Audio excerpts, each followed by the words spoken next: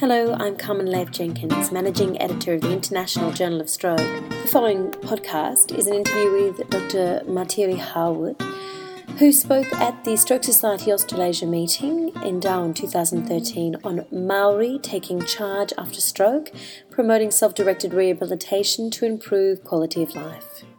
Dr. Martiri Harwood, affiliated with Te Kupenga Hauora Māori, which is at the Faculty of Medical and Health Sciences, University of Auckland, and I'm also affiliated with Ngāpuhi, which is my iwi or tribe.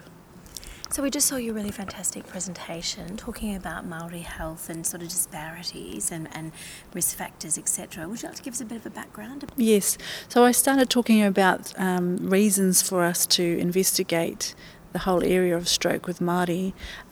So presented data showing that we have twice hospitalisation rates, very high mortality rates from stroke, and the fact that there's been a whole lot of research trying to reduce stroke incidence and case fatality in New Zealand, but that Māori aren't benefiting from the results of this evidence.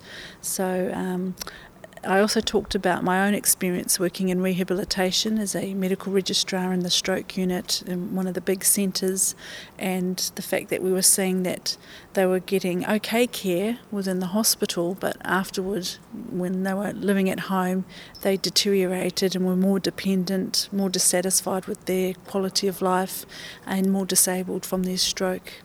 And so can you explain why that is?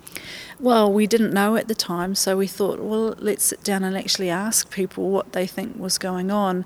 At the time I was getting a lot of opinion from colleagues about what they thought the problems were, and they were saying they felt that family were taking over people's lives at home and doing things for them, and this is why they became more dependent, more disabled.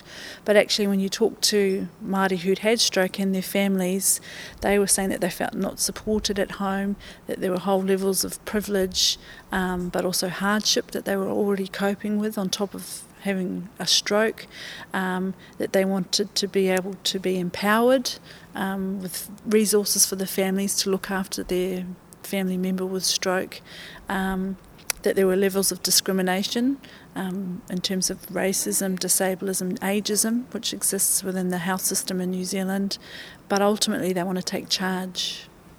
And so you enacted a take charge sort of training session. Could you talk a little bit about the results of that and how effective it was? So we developed a taking charge session that was delivered by Māori and Pacifica health workers in the communities. We identified Māori and Pacific people who'd had stroke, either through the hospital networks or in the community, and visited them at home within 3 months of their stroke. We collected some baseline data and then randomised them to either receive a taking charge session or a DVD with inspiring stories or a placebo. And then the researcher, if they were randomised to taking charge, sat down with the family and the person with stroke and said, well, here are some of the things that I'm picking up from this assessment.